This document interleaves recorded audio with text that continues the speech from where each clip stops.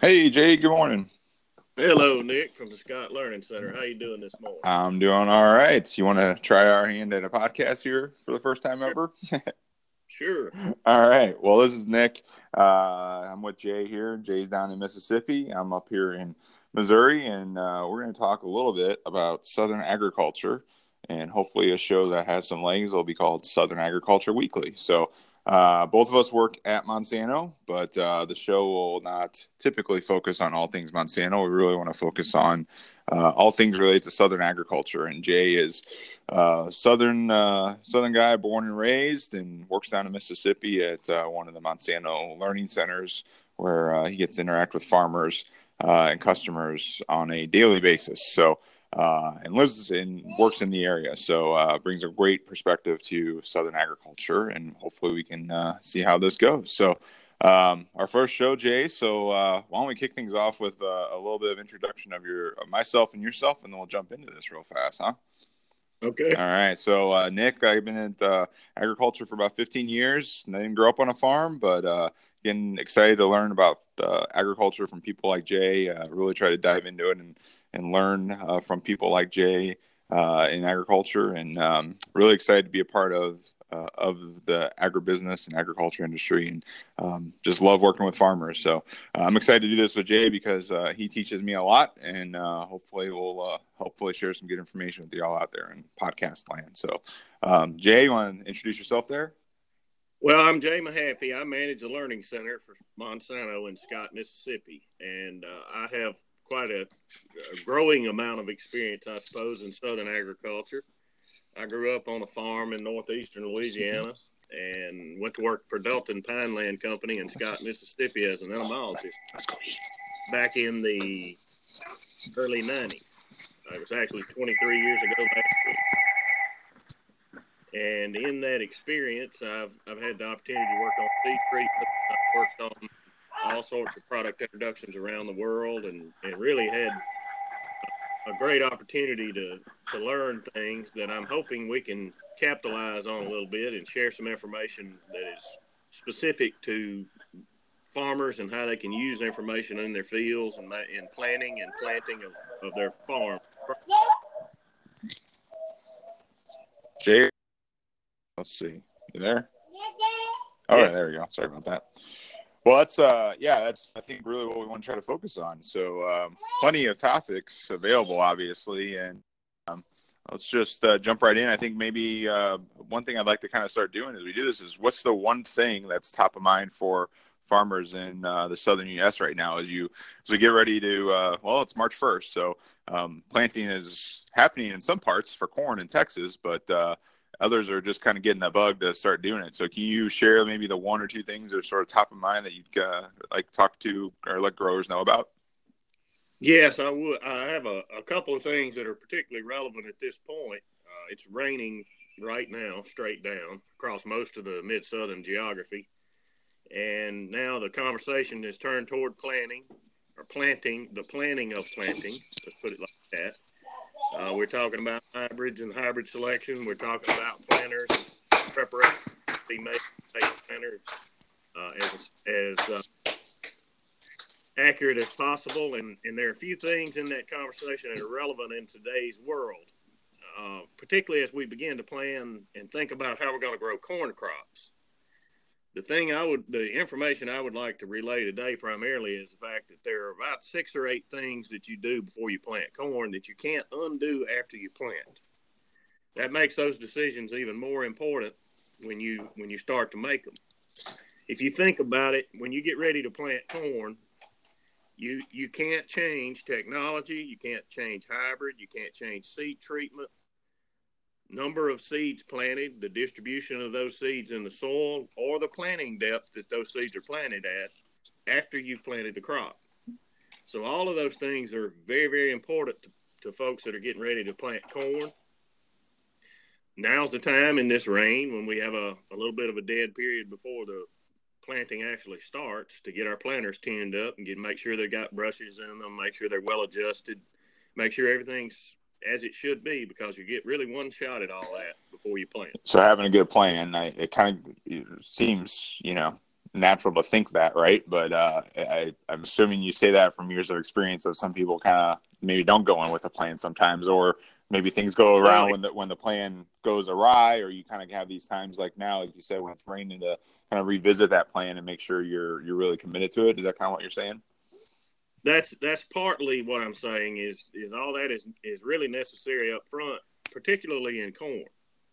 And the reason that I make that point so expressly is that it's a difference in contrast between crops like cotton.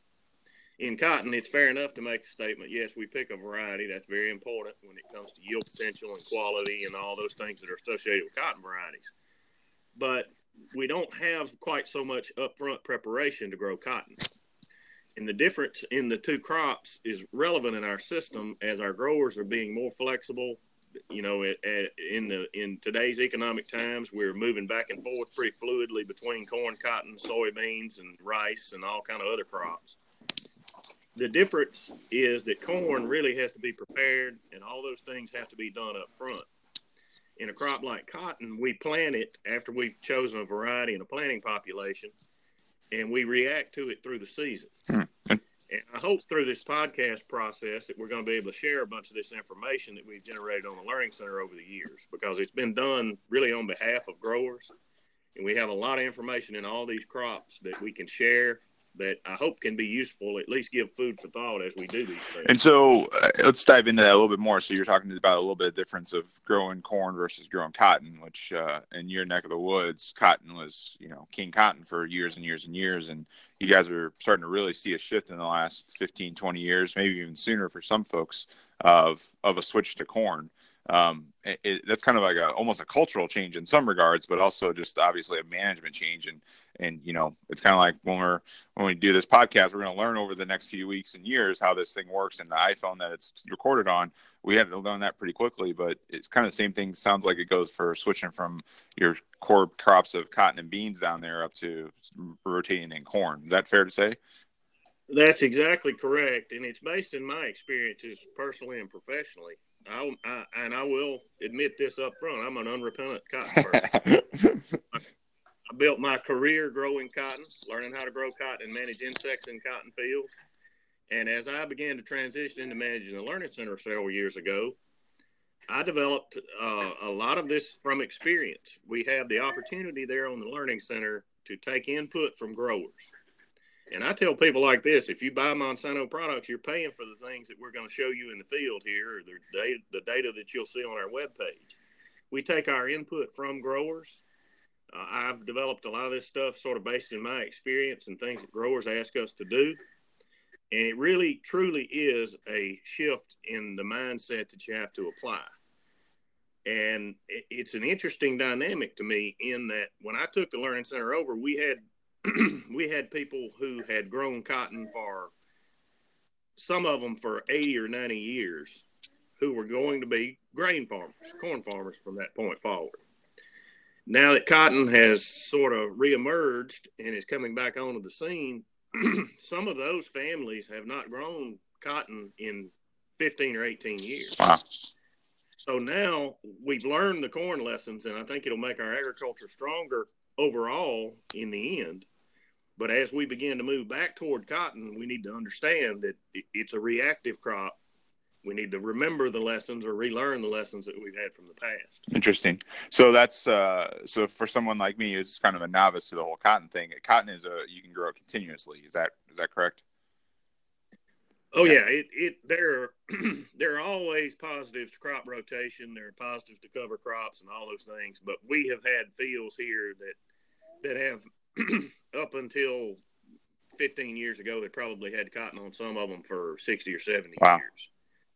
Now, it will make our agriculture and our cotton production stronger, I think, in the end net, as we draw in rotation, as we learn these other lessons in other crops. It's going to make all of our agriculture in the South stronger. Yeah, it really it sounds like it's just diversification, right? And that's obviously really important now with kind of where the farm economy is, let alone just good management practice, it sounds like, correct? It really is, and it's diversification a lot of different ways. It leads to you have to invest in equipment, you have to invest in knowledge and all those sorts of things, and you have to make sure that that the folks that are selling you varieties or hybrids have things that have been tested here and that are adapted here, and all that's fair enough. But you also have to realize that as we diversify like that, it gives us options, and that's a really good thing. Yeah. So that's like you said, one thing to take away from for this week at least is really kind of revisit your plan. Whether you're growing corn or cotton, but particularly if you're in that corn mindset this time of year, because would corn be planted first before cotton if you're in sort of a corn bean cotton rotation? Okay, so corn would be the first crop, then we would usually plant cotton and soybeans sort of continuously, and then we'd finish out with soybeans. Gotcha. So corn is sort of top of mind right now as guys or farmers are sitting in the chairs in the office on a rainy day. It might be a good time to kind of consider just making sure your plan's tightened up. Is that a good summary? Yep. Okay, good. That's exactly right. I'm about to leave to go to the Gen Show this afternoon, and I suspect that's going to be the entire conversation all week is what we're going to do and how we're going to do it. Well, let's talk about that a little fast. So maybe we talked about planning for this show, but what are some of the things you're hearing from growers? Obviously, winter is a time when it's trade show season and meeting season, and root growers and farmers talk to each other and talk to folks like yourself. What's those 2 or 3 things that are sort of top of mind for farmers right now? Well, there's some of those topics that are being discussed at the current moment are the normal things. What are we going to do and how we're going to do it? And there's always this analysis that has to be done of economics, and there's a lot of that kind of conversation going around. But most of that's been settled at this point. The topics that are really on everyone's mind now are what products and how do I use those products that I've chosen to plant. So in corn, the guidance I would give people is make sure, no matter where you buy your corn seed from, that you understand the appropriate way to use it. Because population is one of those things that can't be changed after you plant. And you really need to know not all hybrids respond similarly to the same population. So you really need to know and understand that. That's the piece of information that's on everyone's mind. Soybeans. People are asking questions about soybeans and maturity groups, and are they adapted, and do they have the various seed or disease packages, inherently included in the seed? We select for a lot of that through the breeding process, and then the real buzz around now is about cotton. We're having a lot of conversation about cotton varieties because there have been some changes in cotton varieties in the recent past, and I hope we really get deeper into this through this podcast process. But cotton varieties, since we've eliminated the boll weevil from the system, we don't have that disruptive pests involved anymore. We now have cotton varieties that have greatly increased yield potential for several reasons. The real driver in a lot of the cotton conversation today is, yes, we made pretty good yields last year. Some areas had issues, but for the most part, we wound up with a cotton crop that was of a fiber quality that has really been unseen at this point from the southern U.S. Really? So now we are, the conversation is, was that a yearly effect last year, or is that a varietal effect? It's probably some of both. So, if we can maintain the ability to grow these crops intermingled with each other, we can deal with all the herbicide issues that are going on. Not all crops are tolerant to all herbicides. So all of those things have to be figured into the system. But people are pretty excited about cotton. Yeah, that's interesting. And yeah, definitely, hopefully we get some legs on this idea we have, and would love to talk more about cotton, because I know that's kind of who you are as you alluded to in your intro of you're a cotton person at heart. So definitely want to kind of go into that topic a little more. What else from like an agronomic standpoint, as you and I are kind of in the agronomy group in Montana, what sort of things are top of mind? I know that stuff you mentioned is sort of related to agronomy, but what are some of the things that growers can be thinking about right now? You mentioned it's pouring down rain down there. Have you had good moisture? Have you had good rainfalls and timely, or is there going to be some issues with soil movement or anything from a fertility perspective? What are some things across the southern U.S. that people need to be thinking about right now? Well, we will not have a problem in the southern U.S. with too little moisture in the near future. It's wet really across those deep southern 3 or 4 states. Yeah, you guys actually had snow this year, right? Yep, we had about 4 days it never got above freezing, and I don't ever remember that. But we've had issues with that, and there will be some field preparation problems, I suppose, in the spring as we're having to deal with all the water and all the things that have happened. I would say today the thing that's really top of mind to everyone is, have I burned down? Do I start clean?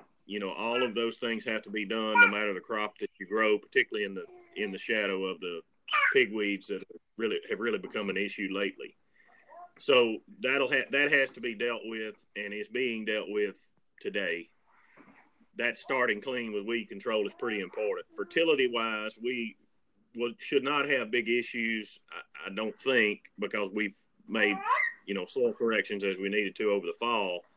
The one thing that I would bring up as a potential fertility problem for the 2018 season is that I'm a little concerned with potassium in a lot of these cotton fields. As we've grown these other crops for 10 years or so or more, make sure that we've replaced potassium as we needed to, particularly as we go back into cotton production. So how would one go about doing that? Does the novice agriculturalist here, what does someone have to do for the potassium angle there?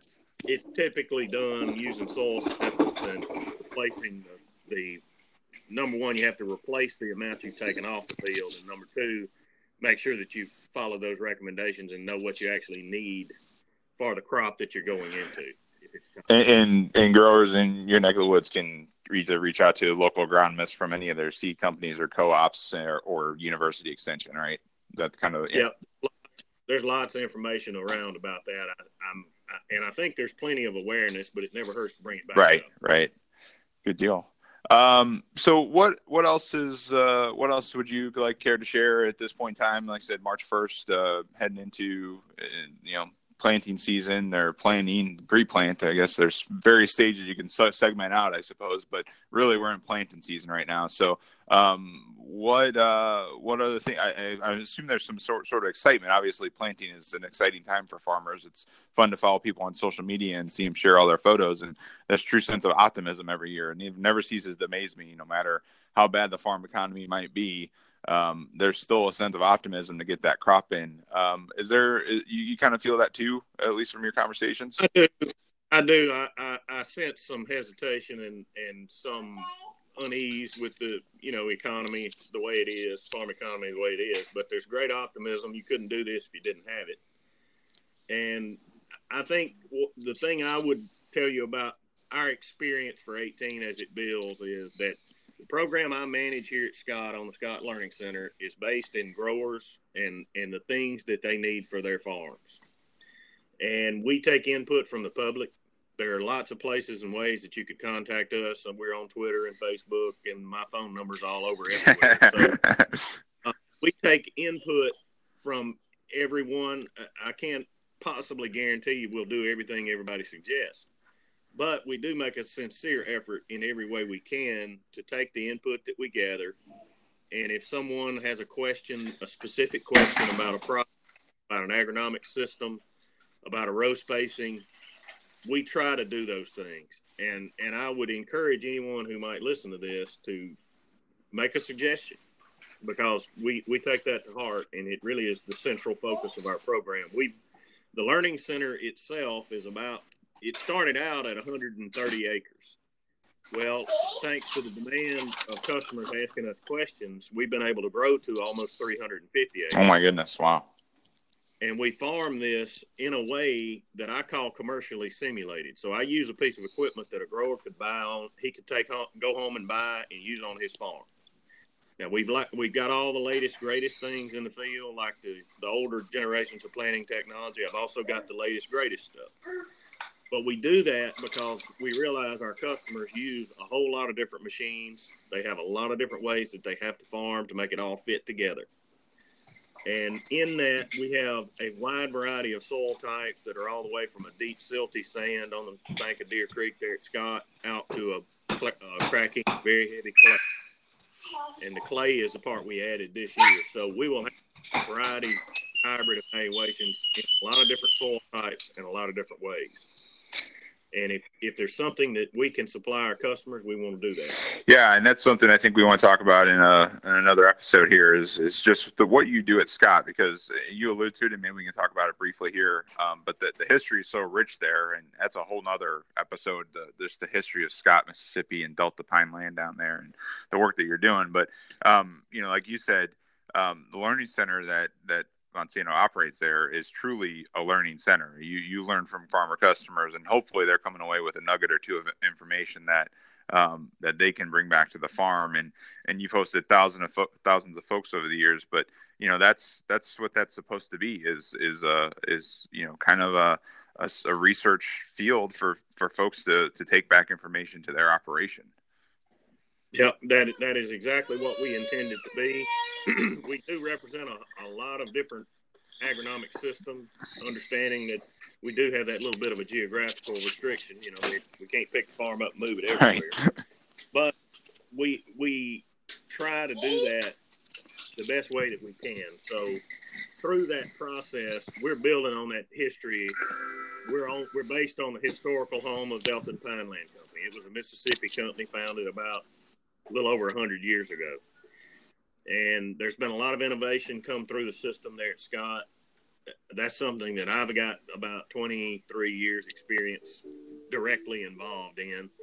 And I think the Learning Center is sort of the natural evolution of that process, being able to follow that up, integrate new crops, introduce cotton varieties with really unrivaled fiber quality and yield potential, and hopefully move forward for the future.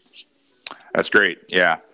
So, Jay, we'll wrap this one up. I think we've gone about 20 minutes, and I probably could go another 20 minutes if we sat here and just start talking like we planned on doing. But we'll take it easy for this first one just to see if this thing actually works. And next week let's dive into cotton a little bit. It's something I don't know much about.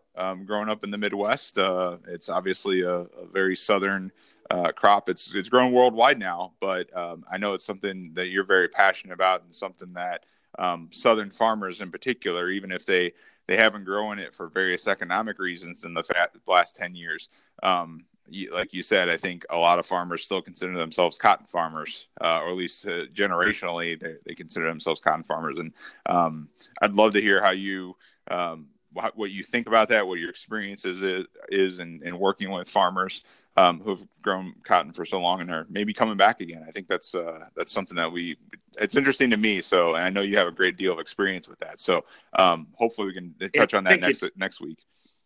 I think it's particularly relevant because there have been some pretty exciting changes in cotton varieties that need to be addressed in management through the year. And I hope as we get further into this, we can be very responsive to any comments people make and talk about corn hybrids and how we use those appropriately, and then get deeper into this management and all the things that are involved in that management of those crops. The other thing I would say is anyone who might hear this in the next few days, I'll be around the booth at the Gin Show all week or all weekend. And stop by and see us, or go to Monsanto.com, and the Scott Learning Center summary materials are on the website. And you also have your Facebook page out there at the Scott Learning Center as well. Yeah. So that's Jay. I'm Nick. We're going to wrap up this week's edition of Southern Agriculture Weekly.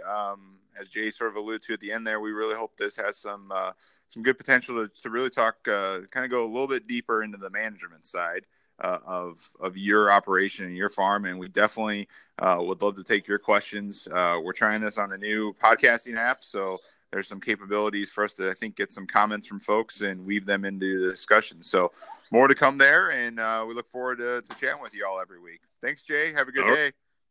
You do the same. See you later.